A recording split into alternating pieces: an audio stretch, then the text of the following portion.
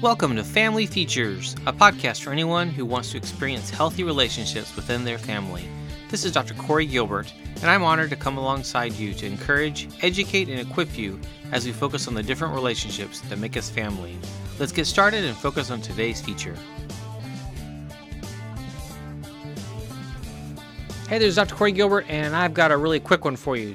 So, 3 simple words that are actually really important, that's actually very powerful to think through your ability to change and effectively change things if things are not okay in your marriage. How do you find hope? Oftentimes we need to find someone else to borrow hope from. A counselor, someone that's a helper, best friend, and we do that. We find it in scripture, in a good book that's teaching about marriage. That's great. But what does hope look like? It's these 3 things. Willpower to change. I got to be able to have this internal thing. Sometimes I don't have that. Way power to change. How? And wait power even if change is not happening. I need to be able to find the right resources. I need to have this intrinsic internal self to do it, but I also need to sometimes wait because God's at work and they're not there yet. And time needs to go to pass. Something else is happening. It's a bigger picture. God's teaching them something. God's working on them. God's working on you. Can we do these things? Willpower, way power, and wait power. These are really helpful, really important to find the hope for a marriage that you may have not even dreamed possible at this point.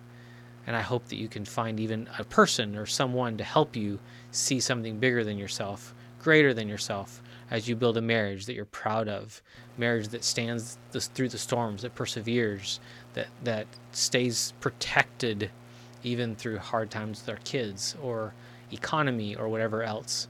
Because God is God, and can we trust Him?